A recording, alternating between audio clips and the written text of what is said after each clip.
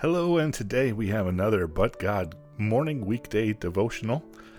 We are moving up into chapter 33 of Genesis, a little further ahead, looking at verses 14 and 15 today. It reads, "Please let my Lord pass on before his servant, and I will proceed at my leisure, according to the pace of the cattle that are before me, and according to the pace of the children, until I come to my Lord at Seir."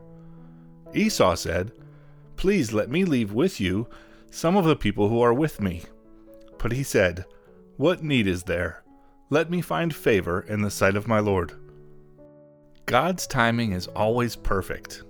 I'm here at Camp Eagle with 350 other people, most of whom are high school kids. Most of them need to hear the gospel spoken in a way they can understand. Well, they got it last night. The speaker last night was a 27-year-old evangelist from Georgia who has spent the last 7 years preaching the gospel throughout the world.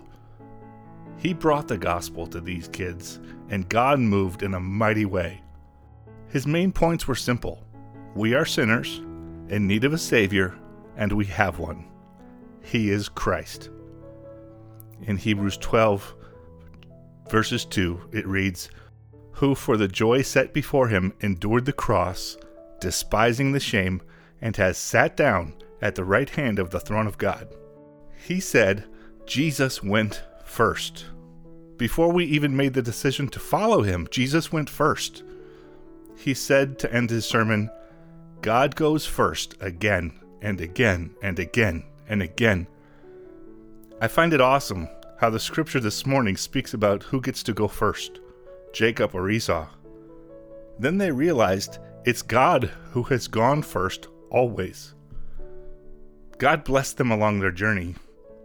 You see, God goes first again and again and again.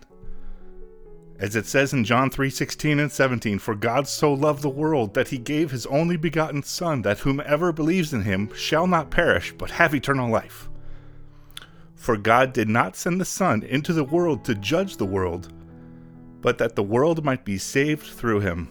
God spoke through this evangelist, and more than half the kids admitted to struggling with sin in their life. And a third of those kids either rededicated their lives to Christ or made a decision for the first time to do so. God goes first, again and again and again. Now it's the teacher's turn at school to help these kids cultivate this relationship, to be examples, to disciple them. That is what God asks of us, and that is why we are here for such a time as this. Lord, thank you for going first. Help us to seek you and know you. Help us to trust that you have gone first and prepared the way for us. Help us to continue to get on our knees and look up.